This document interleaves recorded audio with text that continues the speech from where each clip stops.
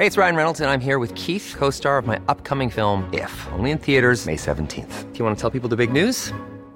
All right, I'll do it. Sign up now and you'll get unlimited for $15 a month and 6 months of Paramount Plus Essential Plan on us. MintMobile.com/switch. Upfront payment of $45 equivalent to $15 per month. Unlimited over 40 gigabytes per month. Face lower speeds. Videos at 480p. Active Mint customers by 531.24 get 6 months of Paramount Plus Essential Plan. Auto renews after 6 months. Offer ends May 31st, 2024. Separate Paramount Plus registration required. Terms and conditions apply if rated PG. Burrow's furniture is built for the way you live.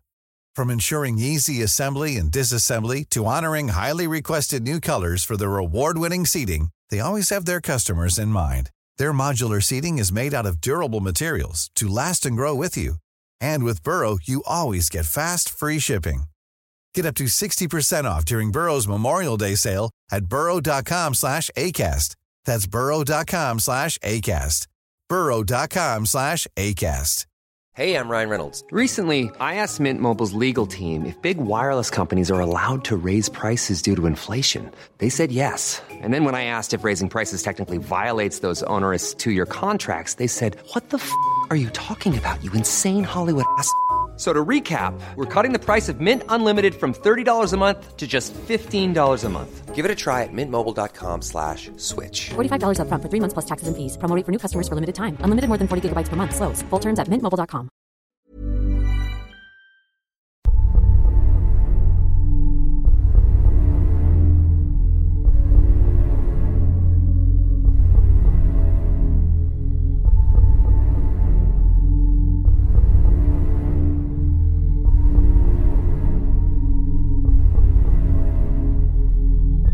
London today is a bustling metropolis, an exciting place to visit and a somewhat safe place to call home. An eclectic mix of people from all over the world live in London, and the crime rate is dropping year on year. In some parts of this vibrant capital, the crime rate is lower than that of much smaller cities in other parts of the UK. However, things haven't always been so safe. Stories and tales of old have echoed around these streets and grown to become that of legend, particularly those of gruesome nature. Today we'll be exploring one of those stories and discovering about London's often bloody past. My name is Nikki Druce, and this is Macabre London.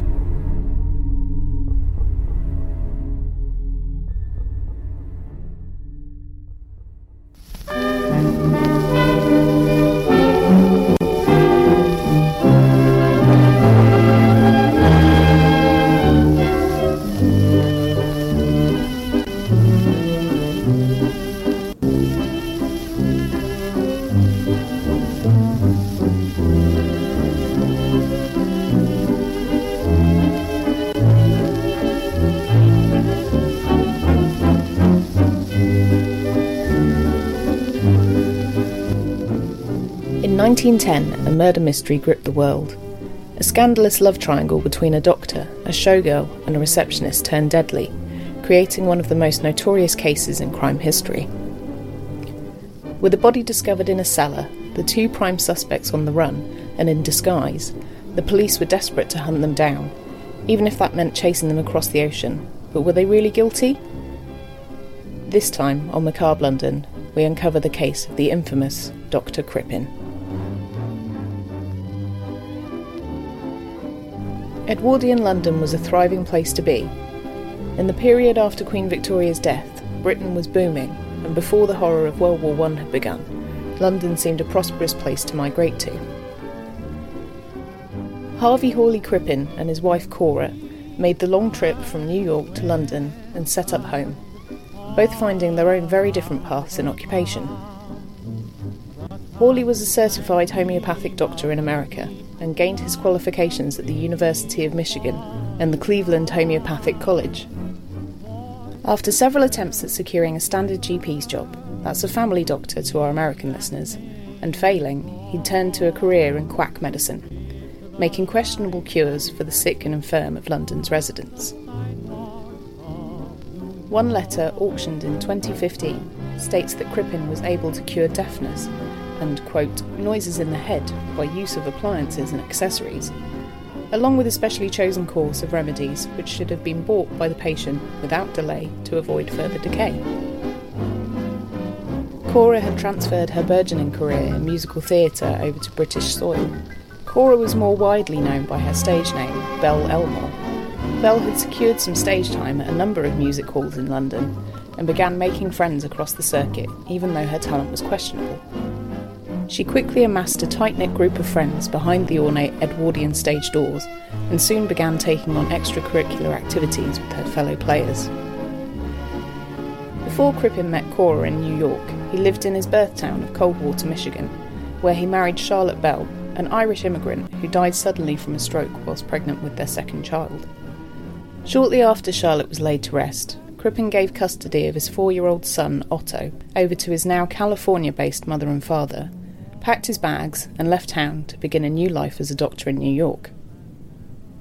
It's not quite documented how the odd pairing of Cora and Crippen began, but the flamboyant 19-year-old Cora met the mild-mannered 30-year-old Crippen, and soon the two were said to be madly in love and married quickly after only a few months, a decision both of them would live to regret.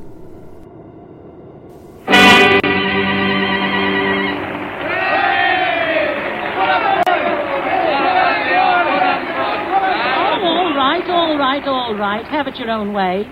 Now I'll sing you Down at the Old Bull and Bush. Will you give me a chord in G, please, Mr. Conductor? All right, so.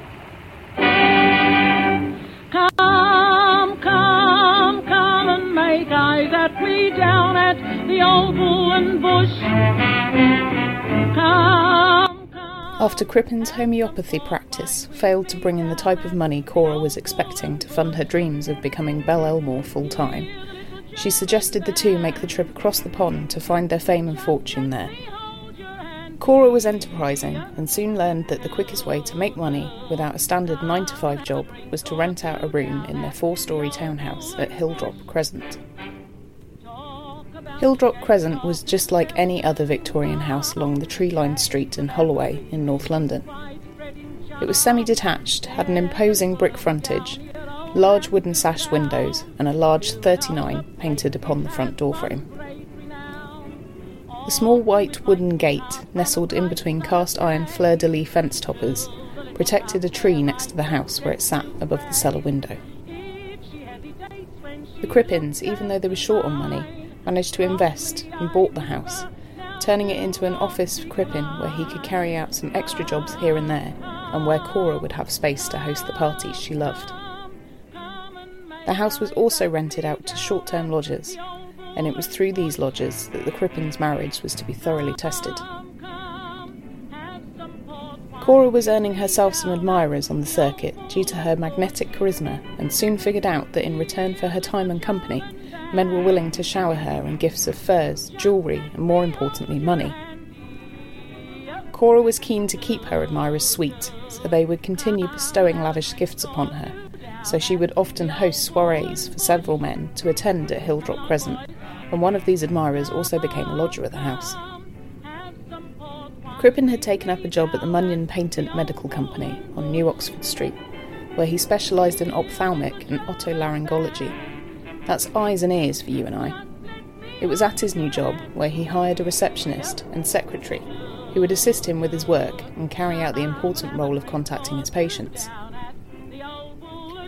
17-year-old typist Ethel Leneve from Diss in Norfolk had moved to London to pursue the better opportunities there. London was forward-thinking when it came to women in the workplace, and with the suffrage movement making waves and protesting for better rights, job opportunities were improving for young women like Ethel. Crippen hired her in 1900, and it wasn't long until their professional relationship became unprofessional. The two began an affair, but at first were very reserved with each other. Crippen respected his wife in the way that she respected him, and they both had affairs, but they were never consummated. That is until Crippen came home from work early one day in 1903 to find Cora in bed with the admiring lodger.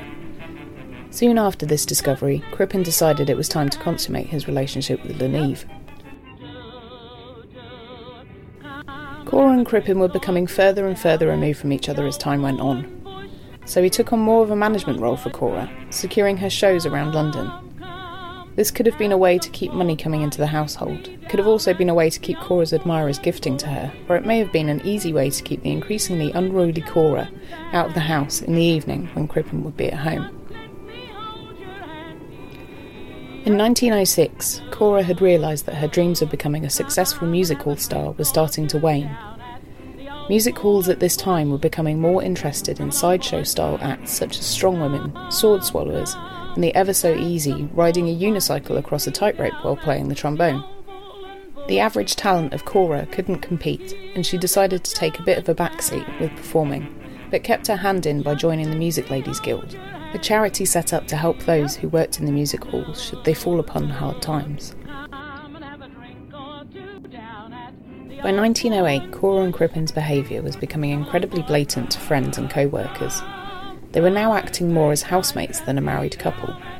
But this was not without outbursts from Cora, who was increasingly turning to drink to cope with her stagnant and frustrating home life. With neither of the pair capable of being financially independent, it seemed that the only way to deal with the situation was to sit it out or for one to leave. Both being as stubborn as each other, they stayed together, but almost without speaking throughout the last year of their relationship. As tensions heightened in 1910, something had to give.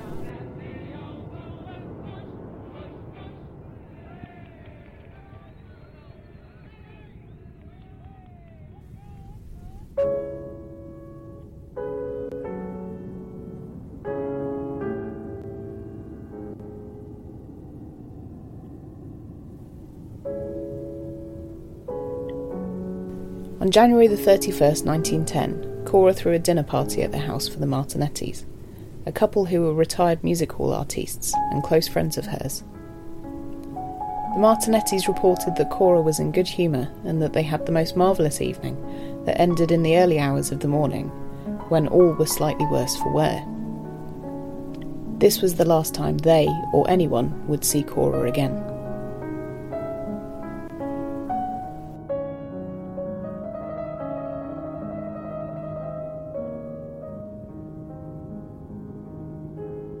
As part of her regular duties with the Music Ladies Guild, Cora was scheduled to attend a meeting on the 2nd of February, but to her colleagues' concern she didn't arrive.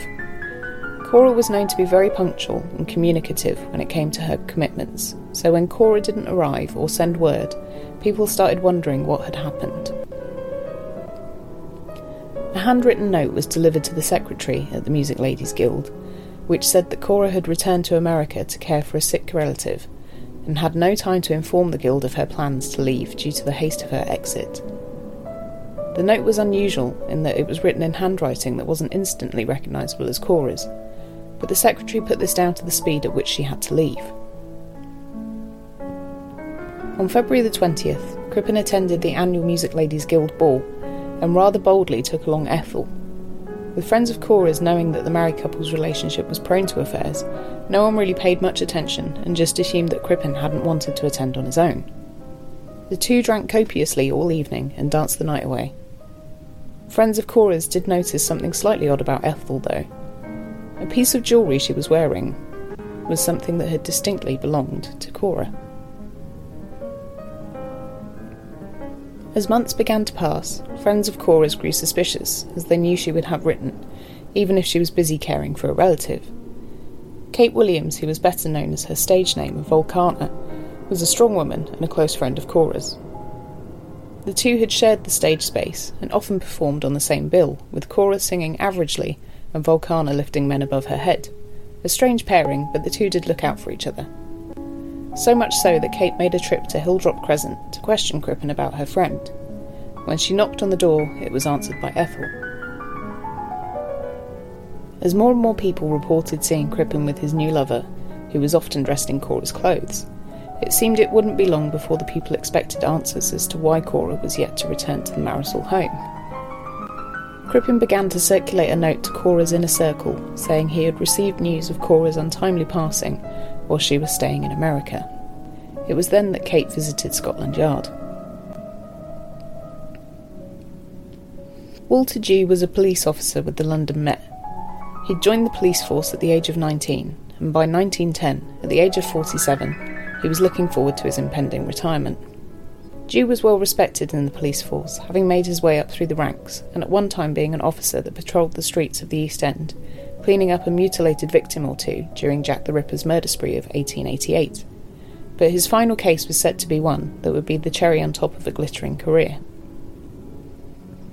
After Dew was approached by Kate and a few other friends who were concerned for Cora's well-being, he agreed that he would attend Hildrop Crescent to chat with Crippen and to discern whether there was any truth in the rumour that Cora may have been murdered. Dew went to the house and noted that upon entering that it was neat and tidy and that everything seemed in order. No apparent sign of anything untoward had happened, and Crippen was amenable to his questioning. Dew informed Crippen of the visits he had received at Scotland Yard from Cora's friends, and how they were concerned for her well-being, as they had received no word from any family in America as to her supposed death. Crippen explained that he was actually embarrassed about the whole situation that had happened between him and Cora. He confessed to having lied about Cora needing to leave on family business, but instead that she had decided to leave Crippen and their marriage behind for a new suitor, as the two were no longer in love. Crippen said it was easier to make an excuse than to have the pity of others thrust upon him. Dew was appeased by Crippen's story and returned to Scotland Yard to update the concerned gang of friends that there seemed to be no foul play. Suspecting the jig may be up, the next day Crippen and Leneve made a hasty exit from London and headed to Brussels, where they spent the night before moving onward to Antwerp to board a cruise liner, the SS Montrose, to Canada.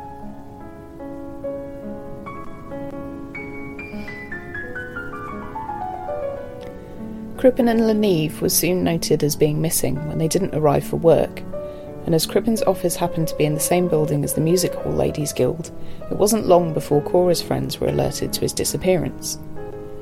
Dew was notified of the disappearance, and sensing there may be more to Crippen's story of betrayal and adultery, he attended Hildrop Crescent again. Cool fact, a crocodile can't stick out its tongue. Also, you can get health insurance for a month or just under a year in some states. United Healthcare short-term insurance plans, underwritten by Golden Rule Insurance Company, offer flexible, budget-friendly coverage for you. Learn more at UH1.com. Millions of people have lost weight with personalized plans from Noom. Like Evan, who can't stand salads and still lost 50 pounds. Salads generally for most people are the easy button, right? For me, that wasn't an option. I never really was a salad guy. That's just not who I am. But Noom worked for me. Get your personalized plan today at Noom.com. Real Noom user compensated to provide their story. In 4 weeks, the typical Noom user can expect to lose 1 to 2 pounds per week. Individual results may vary. And found it to be deserted. He searched the property with a few other officers and noticed that for a woman of Cora's known eccentric dress and love of clothes and jewellery, that she had taken very little of her belongings with her.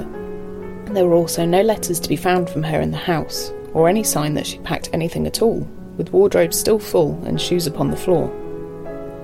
Officers were ordered to carry out a thorough search of the house, and on inspecting the cellar they found a loose flagstone on the floor, which to the untrained eye would have been easily overlooked. The officers lifted up the loose stone and were hit with the unmistakable sweet, fetid stench of rotting remains. A body, well, a part of a body, was found, wrapped in a pyjama shirt and buried under a small pile of dirt. The hunt was now on to track down the fugitives and to arrest Crippen, but tracking the two down would not be easy. Dew did his best over the next few weeks to alert the Edwardian public to the case of the Crippens, and once the press got involved, the story became sensationalised by the press. The murder mystery was there to be solved, and the general public were on the lookout to catch the criminals. After the press issued a heavily doctored photo of Crippen, sporting a large beard, the public were now looking for a man who didn't much resemble the fugitive. However, the captain of the SS Montrose managed to see past the cut and pasted on beard, and had an inkling that Crippen may be on board his ship. The captain used the incredible new technology of wireless telegraphy to send a message to Scotland Yard. It read, "Have strong suspicions that Crippen, London's cellar murderer, an accomplice, are among saloon passengers. Moustache taken off, growing beard, accomplice dressed as boy, voice, manner and build undoubtedly a girl." On receiving the telegraph, Dew hopped on a faster boat than the Montrose to make it to Canada. He then hopped on another boat to intercept the Montrose and to board the ship to see if the man really was Crippen. To avoid being noticed, Dew boarded the ship at the next port but was taken to the captain's cabin where he waited for the fugitives to be delivered by the ship's staff. When Crippen saw Dew, he was strangely calm and also seemed relieved, telling him that the anxiety had been too much to bear. Dew arrested Crippen and Leneve, but was apparently kind and understanding to the pair. Ethel didn't want to leave the ship in front of the press with her face uncovered, and she definitely didn't want to leave dressed in her baggy boy's clothes that she had unconvincingly worn to cover her figure. Crippen also changed into something that was much more fitting to be in front of the cameras. He wore a large brimmed hat and a coat with an incredibly high collar that reached up to his distinctive wide eyes, so only a few inches of his face could be seen. Once back on British soil, Crippen was sent to trial for the murder of Cora in October 1910. The jury heard the evidence leading up to Cora's disappearance, but also the subsequent tests that had been carried out on the flesh that had been found. Now is the time to skip ahead if you're in any way squeamish. The body that had been found in the cellar was not a body in the way that you and I would describe a body. There was no head, no arms, no legs, or any of the other viscera that one would expect to find when unearthing a corpse that had been rotting under a floor for a while. It was instead a sheet of filleted flesh that had been neatly wrapped and folded inside a pyjama top and then covered in quicklime, a substance that was known to dissolve flesh. The flesh was tested for other contaminants and shown to contain high levels of hyoscine, also known as scopolamine, a drug used to treat motion sickness, which in high doses causes drowsiness. Crippen had ordered a high amount of hyoscine from the chemist in the weeks leading up to Cora's disappearance. So much hyoscine, in fact, that the chemist had to order the amount he requested in advance. The acquisition of medication in the Edwardian times was without restriction, and with limited knowledge of poisons and recreational use of a number of drugs which we now know to be deadly, this amount of hyoscine would have simply been seen as just stocking up, which makes today's restriction on only being able to buy 3 packets of paracetamol at a time seem like a good idea. The defence for Crippen could definitely see the holes in the evidence that had been provided to them. If Crippen had gone to the trouble of poisoning and murdering his wife, disposing of her head, limbs and internal organs, then why would he leave a small amount of skin to be discovered? The prosecution were almost floored by this revelation, but the skin itself would present a mark that would prove to be convincing to the jury. The skin showed a line which was reportedly the same as one that Cora sported on her abdomen from a previous surgery she had undergone. The defence tried to save Crippen by saying the pyjama top the remains were found in weren't his and could be that of a previous tenant. However, the pyjama set itself was traced back to a purchase that Cora had made and gifted to Crippen, and the company that manufactured the pyjama top weren't actually in existence until after the Crippens moved into Hilldrop Crescent. Also, the corresponding set of pyjama bottoms were found in Crippen's bedroom, which was a coincidence too far for the jurors.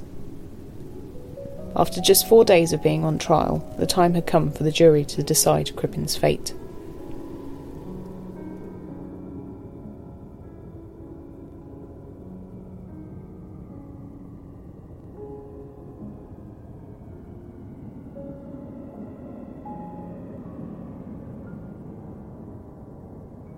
After a short 27 minutes of deliberation over the evidence, the jury found Crippen guilty of murder, and the judge sentenced him to death. Leneve was tried a few days after Crippen, and was certain she would suffer the same fate as her lover, but instead she was acquitted of being an accessory to murder, and was allowed to walk free. As per the rules of execution at the time, which meant a man couldn't be hanged for 3 weeks after the end of his trial, allowing time for any wrongful conviction to be rectified, Crippen was said to be calm on the morning of his execution, despite hours earlier attempting to commit suicide by breaking his glasses and using the shards to try to harm himself. After he'd had some breakfast, he was walked to the gallows with a chaplain, and his executor performed the deed, which was said to be very quick. His body was buried in the yard of Pentonville Prison, and is said to be marked by a rosebush, as was customary for all executed prisoners to avoid the bodies being exhumed by disgruntled members of the public if they were buried outside the guarded walls. Leneve fled the country on the day of Crippen's execution, and moved to America, returning back to London a few years later, where she changed her name, remarried, and went on to have 2 children. Her children said their mother never told them about her unsavoury past. It was only after her death that they learned about her involvement with Crippen. As the years have passed after Cora's disappearance and Crippen's execution, many people have reopened the case to try and uncover new evidence and discover the real truth behind the crime. In 2010, a distant cousin of Crippen approached the University of Michigan to test the microscope slide which contained the suspected scar of Cora's that had been found on the folded flesh. After several different tests were carried out and DNA samples obtained from the relatives of Cora's, the slide showed that not only did the DNA have no correlation at all to the relatives of Cora, which in turn meant that it was not her remains. In fact, the DNA showed that the flesh had belonged to a man.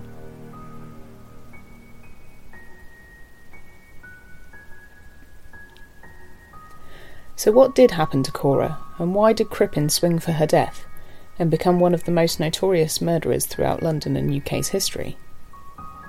Were the remains in the basement those of Cora's lover? Did Cora perhaps commit murder and let Crippen take the blame?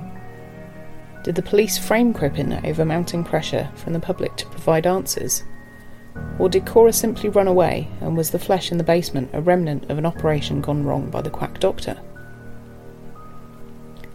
Crippen, Ethel and Cora made for an unlikely trio, and maybe this was what made him so renowned that his likeness was a fixture in the Chamber of Horrors at Madame Tussauds for years on end, serving as an archaic warning to tourists and locals alike.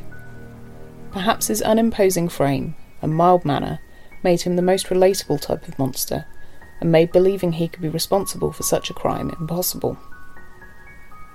Crippen himself did state up until the end that he was innocent of the murders, and in his last letter, the final line he wrote read, "I am still hopeful, and all may yet come right."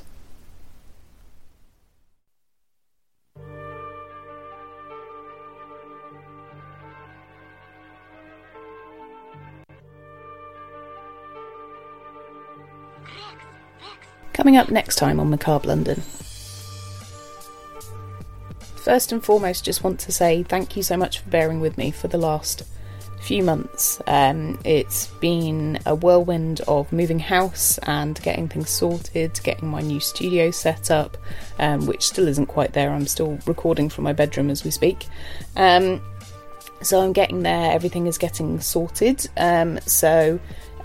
Normal episodes will resume from now on, but I just wanted to update you with what will be happening with the episodes from now on. So there will be one shorter episode and one full-length episode. So this was your full-length episode, so the next episode in a fortnight's time will be a shorter episode.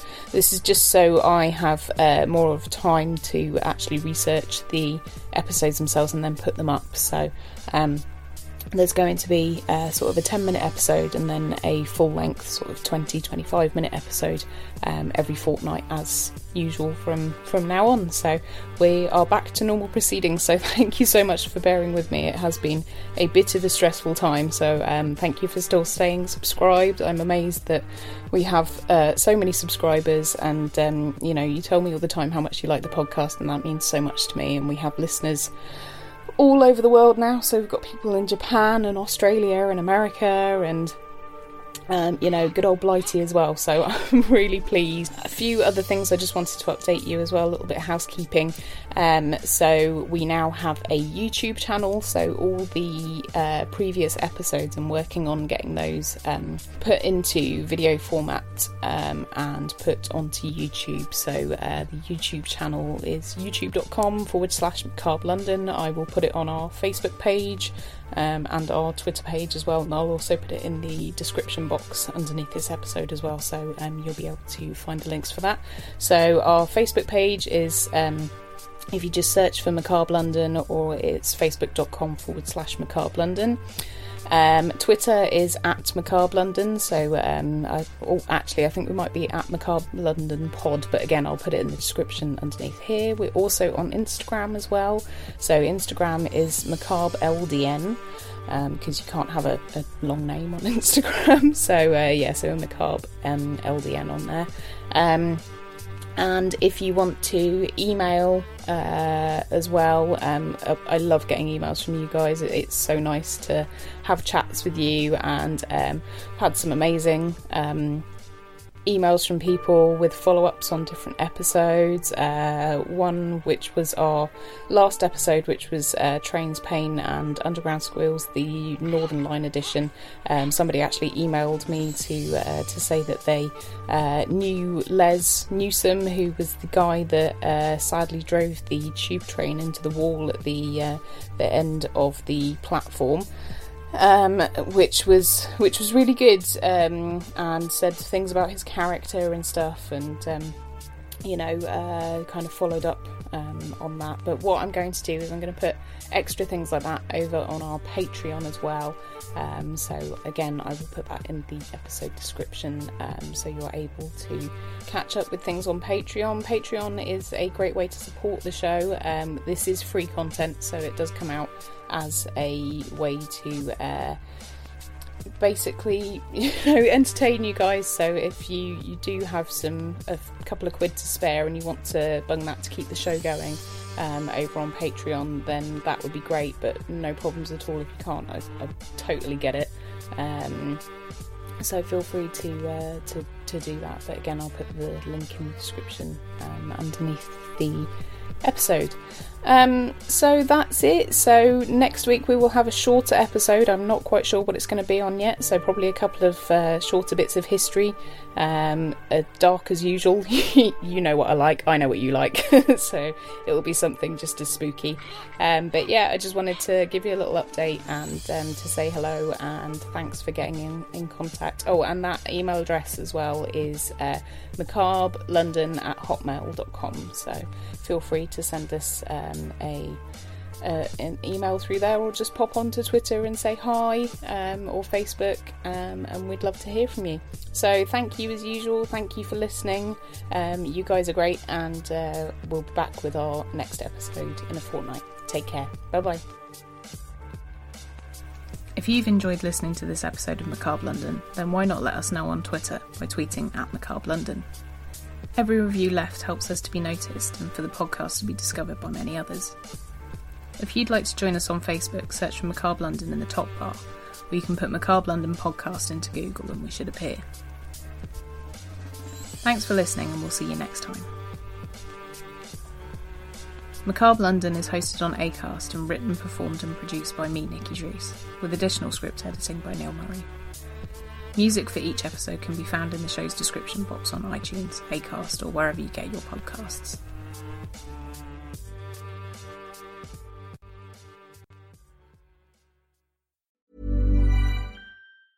Hey, it's Danny Pellegrino from Everything Iconic.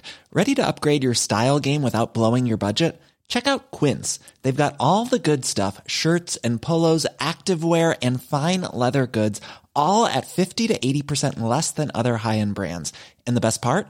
They're all about safe, ethical, and responsible manufacturing. Get that luxury vibe without the luxury price tag. Hit up quince.com/upgrade for free shipping and 365-day returns on your next order. That's quince.com/upgrade. Planning for your next trip? Elevate your travel style with Quince. Quince has all the jet-setting essentials you'll want for your next getaway, like European linen, premium luggage options, buttery soft Italian leather bags, and so much more. And is all priced at 50 to 80% less than similar brands. Plus, Quince only works with factories that use safe and ethical manufacturing practices. Pack your bags with high-quality essentials you'll be wearing for vacations to come with Quince. Go to quince.com/pack for free shipping and 365-day returns.